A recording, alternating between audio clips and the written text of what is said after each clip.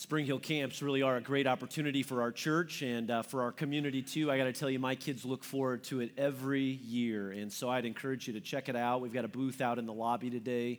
As you're leaving, you can learn a little bit more information about Spring Hill camps. Good morning to all of you. My name is Paul Mumaw. I'm the lead pastor here, and it's good to be back with you today. Last week, I was in Waverly, Illinois. I got to preach for my dad. He just recently had surgery, and so it was fun to go back to his church and be able to preach for him last weekend. And Kevin was teaching here, and I hear great things. It was a great morning. Doesn't Kevin do a great job whenever he teaches? I got to tell you, I'm so thankful for people like Kevin and Ben and their teaching, and I love Genesis Church, and that we're not a church about any one teacher or communicator, but that we've been blessed with a great team of teachers, and so thank you for your support in helping Genesis to be that kind of a church. And today we want to continue in our series that we've been in, a series called Through the Lens.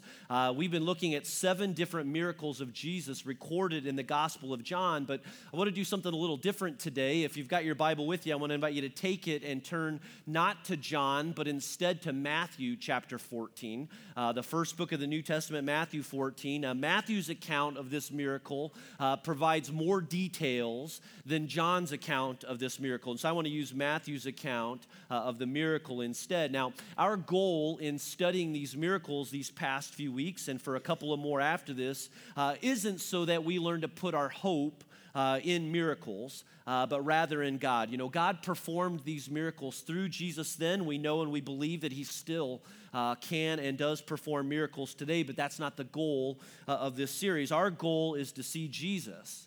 All right, to see Jesus in these miracles so that we can get a better understanding of what God is like. Jesus said, he says, if you've seen me, you've seen the Father. And so with today's miracle, and like the others that we've studied so far, this miracle gives us a chance to really zoom in and get a better glimpse of what God is like. And so I want to pick it up in Matthew chapter 14, starting in verse 22. Here's what Matthew records. He says, immediately Jesus made the disciples get into the boat and go on ahead of him to the other side while he dismissed the crowd. Now, immediately means right after the last thing, which was the feeding of the 5,000 on a hill near Bethsaida. Kevin talked about this particular miracle last week. Now, the other side Jesus refers to is the Sea of Galilee.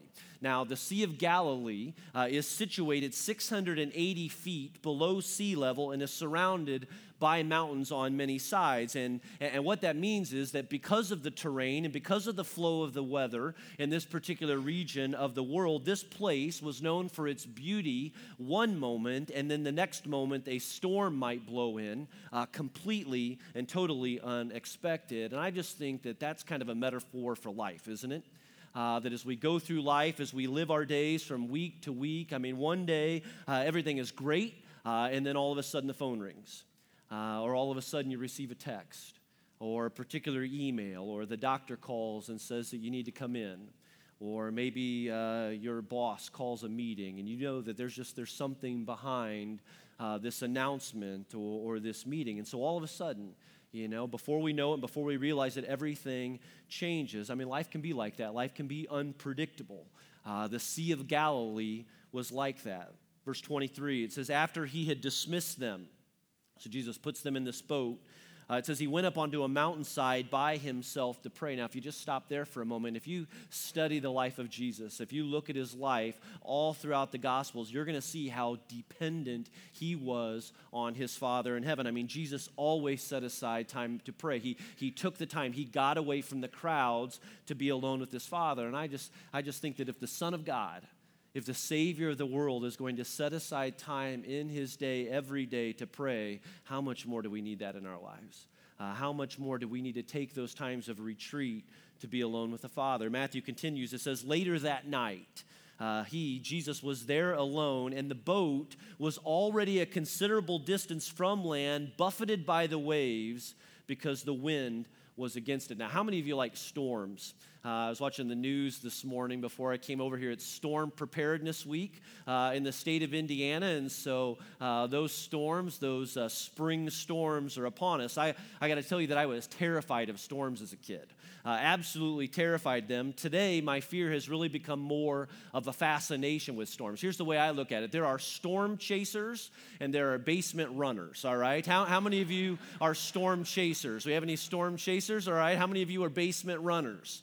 All right, we've got some base. I'm a storm chaser today. I'll send my family to the basement. I'm watching TV. I'm watching the windows because I want a glimpse, right? If there's something coming, I want to see it first before I flee to the basement. Well, storms on land are one thing, all right? Storms in Indiana are one thing. Storms in a boat, all right, out on a sea are another thing. And this one was a doozy. And not only that, it was late at night. They were out to sea. The scriptures say that the winds had been beating them up all night. I think Mark records that they'd been straining all night long against the winds. And so we know they're exhausted. We know they're fatigued and likely terrified. And remember, most of them are fishermen. All right, so they've spent plenty of time out in the water, most likely plenty of time up against storms before, but maybe this wasn't like any other storm. And I just think there's an important lesson here for us. And if you're taking notes, if you're following along with us today, write this down. It's this lesson, it's this reminder that you and I, that you're going to go through storms in your life. We're going to face the storms. Following Jesus doesn't exempt you from facing storms. Going to church, calling yourself a Christian doesn't exempt you and me from storms. The disciples went through storms. You and I are going to go through storms. And you know what? I believe that some of you here today, and you're right in the middle of a storm right now. And maybe for you that has to do with your job. Maybe your job is coming to an end, or because of your particular position at work, I mean, you know too much and you see things happening. And so you're a little worried right now. Maybe some of you are fighting to stay afloat financially right now. And so for you, it's just surviving paycheck to paycheck. Maybe you're waiting for some answers in regards to your health. Maybe you're waiting for some test results to come back, or trying to find a doctor who can finally help. And so you feel beat up by the waves of life right now. Some of you are going through rough waters in your marriage right now. Or maybe you're single and you're trying to decide if he's the one, or you're single and you're trying to decide if she's the one, or is anyone the one. Maybe there's some family stuff going on in your home, whether that be with your kids or maybe your parents. Maybe you and your spouse have been trying to get pregnant, and it doesn't seem like it's ever going to happen, and so it's affecting your faith right now. Maybe it's a friendship at school or at work, and you're fighting the storm in a relationship, but you're not making any progress. We all go through storms. If you're going through a storm today, you're not alone, and along those same lines, I mean, maybe you're asking, why am I in this storm? Or how did I get to this place? Or why do I have to go through this storm? I wonder if the disciples felt like that at all. I mean, these guys were close to Jesus. I mean, why in the world would he let them go through something like that, or go through something like this? I mean, who doesn't wonder? Who doesn't wonder how and why we have to go through storms in our lives? I think there's at least a few reasons why we go through storms, why we face storms. The first one is that sometimes storms result because of our decisions. Or our bad decisions. I mean, we bring them on ourselves. I mean, there are consequences for our choices, the choices that we make, right? Or another, I mean, sometimes our storms come as a result of our spiritual enemy. The Bible says that he tempts us. We know and we believe. The scriptures teach that Satan is real, that he's as real as Jesus, and we know his mission is to kill and steal and destroy, and so maybe he's responsible for the storm in your life right now. Other times we face storms simply because we live in a broken world. Our world is full of sin and rebellion and far from God's original design, but don't be discouraged. I mean, we know the hope. I mean, if you know the hope of Revelation 21, which reminds us that there is a day coming and there'll be no more tears and there'll be no more pain and sorrow, no more suffering, and we will be with Jesus. And God is going to put this world back together. He's going to make things new once again. He's going to put the pieces of our broken world back together once and for all. And that's why Jesus was able to say, in this world you will have trouble. All right, meaning you and I, we're going to go through storms. They're going to come. We're all going to face them. But what else does he say? He says, take heart. Take heart, because I have overcome the world. He reminds us that there is a way through. And so Back to our story, back to our Matthew account again. Verse 25, we know that Jesus is praying. He's up on this hillside.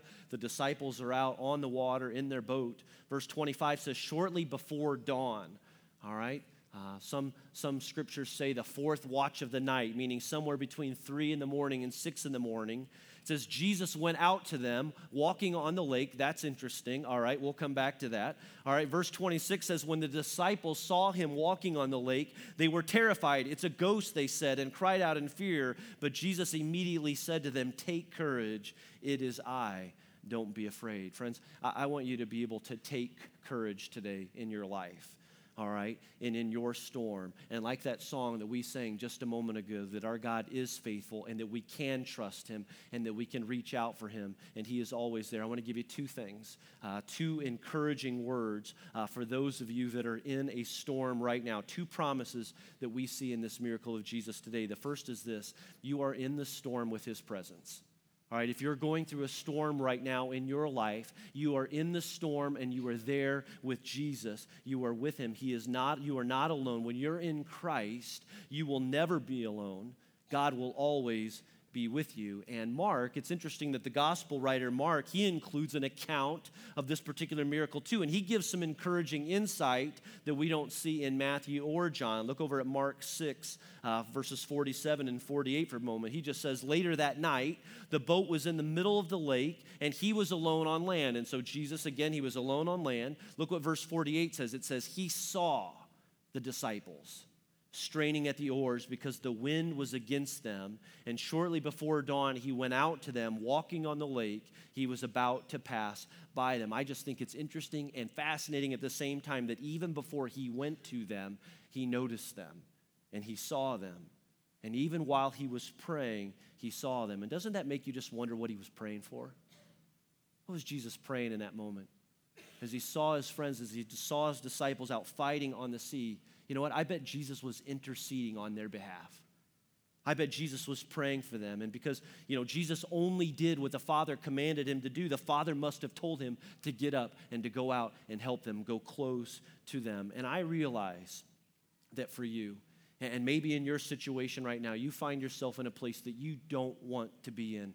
But don't forget this: you're not alone. You're not alone right now. You don't have to go through this storm alone. I mean, you may be in a storm right now, but you are in the storm with his presence. Jesus was watching his disciples, and at some point, he determined it was time to move closer to them.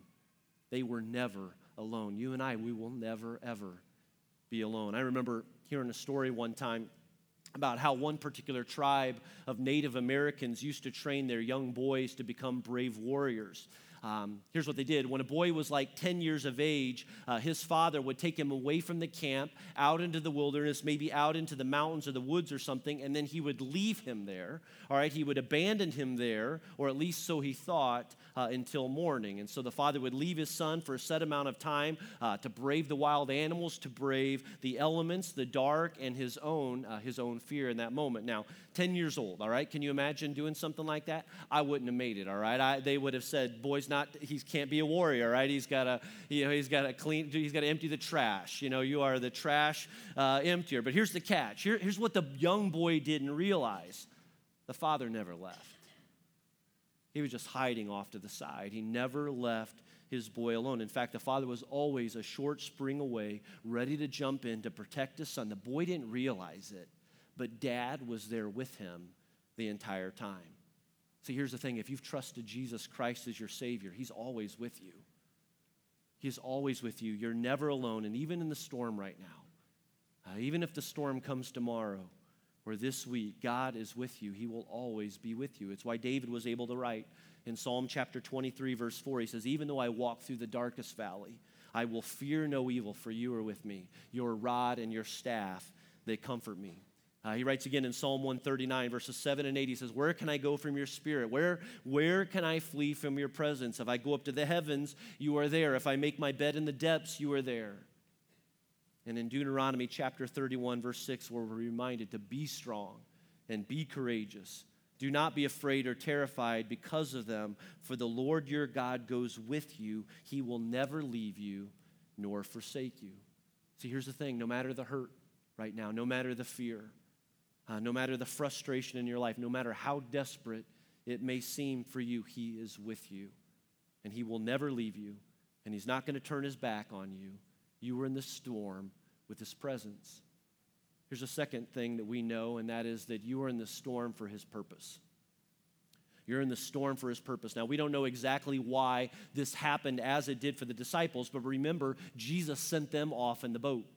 All right, he doesn't go with them. Now, did he know something they didn't? And then he went up to the mountainside to pray, and from what we could tell, this gave him a great view of the disciples as they started out and eventually found themselves in the middle of the sea and in the middle of the storm. And so again, was he praying for them? Maybe he was asking the Father to increase their faith and to increase their trust in him. That's what I believe. I think that's what God was doing here. I believe God was using this storm to increase the faith and the dependence of these disciples in him and in the Lord. And then Jesus goes to them, and Peter calls out to Jesus. Look at verse 28. What Peter says, he says, "Lord, if it's you," Peter replied, "tell me to come to you on the water." Now, what would you have done? All right, if it's you, you're in the boat, all right, you've spent some time with Jesus, you've seen the miracles, you've seen the feeding of the 5,000, you're out in the boat. I mean, are you like Peter? All right, you're going to step out of that boat, you're going to take your chance on the water, or maybe would you be a little turned off by his audacity, all right, to ask such a thing? I mean, and when you think about it, Peter could have asked for anything here. He could have asked Jesus, "Hey, Jesus, turn this sea into chocolate right now. Do that for us," you know, and maybe Jesus would have done that. Or he could have said, hey, Jesus, turn Andrew into a walrus or something, all right? I mean, he could have asked for anything in this moment, but he didn't do that. Instead, he looked at Jesus and he thought, you know what, I want to do that. I want to be like him. I want to live like this man. I want to have the faith like Jesus. And so he said, "Lord, if it's you, call me and tell me to come out onto the water." Now, some say that you would have to be able to run at 67 miles per hour in order to walk on water. I was reading this journal article last week where a bunch of smart people got together and did a study, and they found that it's humanly impossible, all right, to walk on water unless, that is, you could figure out a way to travel at 67 miles per hour by foot, all right? Now, we know that's not going to happen. I mean, Usain Bolt, I'm pretty sure, is the fastest man that we know of that has ever lived, and he has been recorded at 27.7 miles per hour, which is pretty spectacular when you think about it. All right, that the truth is that, you know, it is anatomically, physiologically impossible, all right?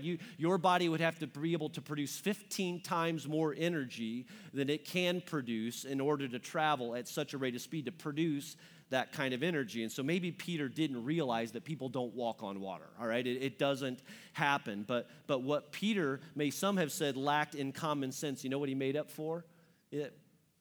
Guts or faith? I think it's faith. And what's faith?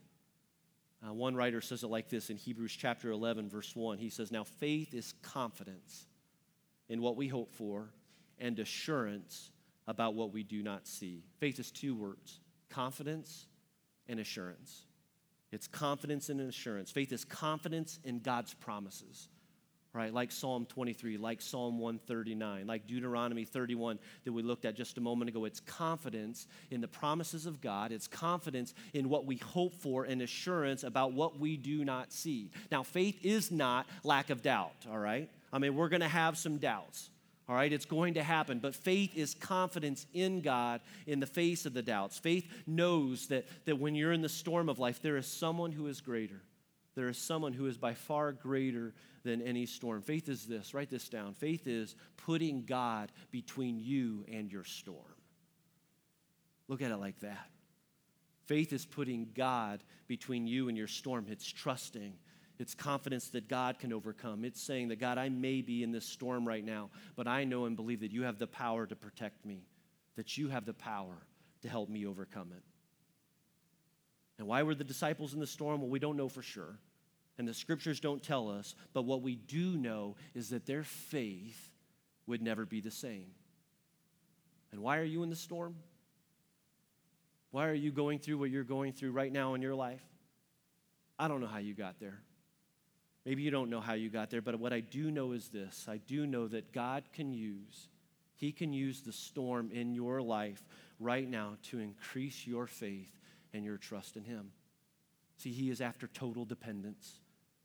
That's what he wants from you and me, is total dependence. That's what he wants for you, is to be totally dependent on him. Jesus was totally dependent, completely dependent on his Father, and he wants us to be totally dependent on our Father in heaven too, so that our faith in him is everything that we need. Verse 28 again. Lord, if it's you, Peter replied, tell me to come to you on the water. Come, he said. Notice that Jesus invited him out of the boat. It says, then Peter got down out of the boat, walked on the water, and came toward Jesus. Peter walked on the water. He got down out of the boat and walked on the water. He starts making his way towards Jesus, all right?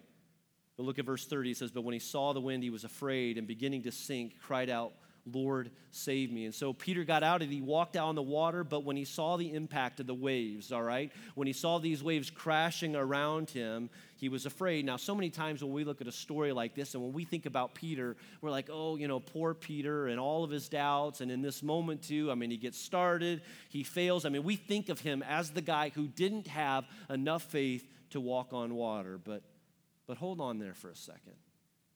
Let's not overlook the fact that there were 11 other disciples who never got out of the boat, who didn't have enough courage to get out of the boat. As far as we know, Peter was the only disciple that made an attempt in this moment. Because he had the courage to believe. He was given the opportunity to experience the power and the presence of God for his life more than any of the other guys still sitting in the boat. See, here's what I wonder for you, and maybe what God's up to for you today and why he has you here. I wonder if it's time for some of you to get out of the so-called boat of comfort and predictability and control and security in your life and take a step of faith towards Jesus. To get out of the boat and take a step towards Jesus. Maybe part of what God wants to do in you today and through this story is to increase your faith and your dependence on him. And so what you need to do is you need to get out of the boat right now. And maybe for you in your life, maybe that has everything to do with getting out of the boat and take a step and start giving. All right, start trusting the Lord with his financial provision for your life. Maybe he wants you to get out of the boat and take a step towards him and start praying, or to ask for the strength to overcome some of the disbelief or lack of faith in your life right now. Maybe the step that he wants you to take is to break off an inappropriate relationship right now. He knows, and you're starting to realize that you don't need that. Or maybe he wants you to take a step towards your marriage, to give your marriage another shot, to extend forgiveness to someone that you've been withholding that forgiveness, that bitterness that has grown up inside of you. Maybe the step of faith that he wants you to take today is to say with your own mouth and in your own words that you're handing all of your worries over to him. Or to quit delaying, to quit putting off trusting Jesus Christ as your Savior, trusting him with your salvation. Maybe the step of faith that he's ready for you to take is to get baptized. You've been putting it off, and it's time, and he says it's time. Maybe the step of faith that he wants you to take is to confront a friend, and maybe somebody that's struggling with sin right now that's heading down a wrong path. Maybe the step of faith that he wants you to take is to talk to someone about your faith in your relationship with Jesus Christ. Maybe the step of faith for you is to quit putting your faith in the next president or the next election and instead to turn your eyes towards him. Maybe he is ready for you to get down out of the boat and to take a step to the Lord in faith and ask him to do even greater things in your life. And maybe there's every part of you that wants to push back and say, I've tried that. Or I've tried what you've mentioned and I failed in it. Or what if I fail again? It's a great question, because here's the thing. You might fail. You could fail. But if you get out of the boat, you might walk on water. And the Lord might do something in your life you've never experienced before. And here's what I do know for sure. If you don't get out of the boat, you're not going to walk on the water with him. It's not going to happen. Peter had faith. And he took his eyes off of Jesus for a few seconds, and he realized that he was walking on water. Maybe that's what it was. Maybe he just realized, I'm walking on the water. Maybe somebody from the boat yelled out, dude, you're walking on the water right now. And it just kind of threw him off in that moment. We don't know. He took his eyes off Jesus and he started to sink. But did he fail? Maybe on the one hand. But did he really? Because look who caught him. Jesus caught him. And this catch must have changed everything. for him. Don't you think that this impacted his faith in Jesus forever? Verse 31 says, immediately Jesus reached out his hand and caught him. You of little faith, he said, why did you doubt? And you know what, like Peter, God invites you and me to take bold and courageous steps of faith toward Jesus. He wants to increase your faith and your dependence in him. And when we fail, and when you fail, he is sufficient. And he will be there to pick you up, to lift you up. That means that he is sufficient to lift you up today, no matter how you've fallen or how far you've fallen in your life. Verse 32 says they got out of the water. When they climbed into the boat, the wind died. All right, we've studied turning water to wine. We've looked at physical healings. We talked about multiplication last week, and now mastery over nature, all right, on the part of Jesus. And look at the effect. Verse 31, then those who were in the boat worshiped him, saying, truly you are the Son of God. What did the disciples do? They worshiped. What a special moment. They worshiped.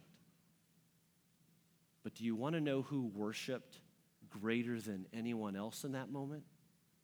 Peter did. Peter worshiped in a way that those men who witnessed from the side couldn't have experienced and could have known. See, when people get out of the boat, amazing things happen. And so I just wonder, what if everyone here, what if every single one of us made a commitment to say, I want to get out of the boat? What if everyone here would say, Jesus, call me, I'm yours. Whatever it is that you have for me, can you imagine the kind of power that could be released in your life and in this church if we made that commitment to the Lord? You know, when we take bold steps of faith courageously with Jesus, we can make a difference for our friends and our family and our neighbors, with fellow students. It's the people who may not be willing to get out of the boat right now with you, but they'll watch you and they'll hear from you, and you can lead them with your life and with your example and point them to Jesus Christ too. Maybe today, maybe God is calling some of you to take that next radical step of faith towards him, to put God between you and your storm right now. If God's calling you to take that step today, take that step boldly and courageously in faith. For some of you, it's the decision to get out of the boat and to get baptized. But maybe for some of you, maybe the step of faith that you need to take today is to put your trust in Jesus. You know, right? The boldest step anyone has ever taken was Jesus Christ himself when he stepped down from heaven and he came to the earth to die for my sin and to your sin. And so the question you need to ask is, have you trusted him with your life yet? Let's pray. And let me just lead our prayer with that. Have you trusted Jesus Christ with your life as your Lord and Savior? And if you haven't done that before and you sense God working in you and you're ready to make that move to get out of the boat of your life and to trust him as Lord and Savior, just say that with your words right now in your own prayer. Just say, Lord Jesus, I'm ready. I'm ready to come. Lord, forgive me. Take me. Save me. I belong to you. And Father, we thank you. We thank you for those prayers that are being offered up to you right now. Lord, we believe we want to live our lives in such a way with faith, putting you between us and whatever that storm is right now. And you know what that storm is for each person here today. Would you encourage them, Lord? Would you give them faith? Would you give them the words to believe, trust in you, Lord, to take these next steps wherever they may lead? And God, can we be a church? Will you help us to be a church full of people ready to take great steps of faith in trust for you, with you, for all things? And it's in Jesus' name we pray. Amen.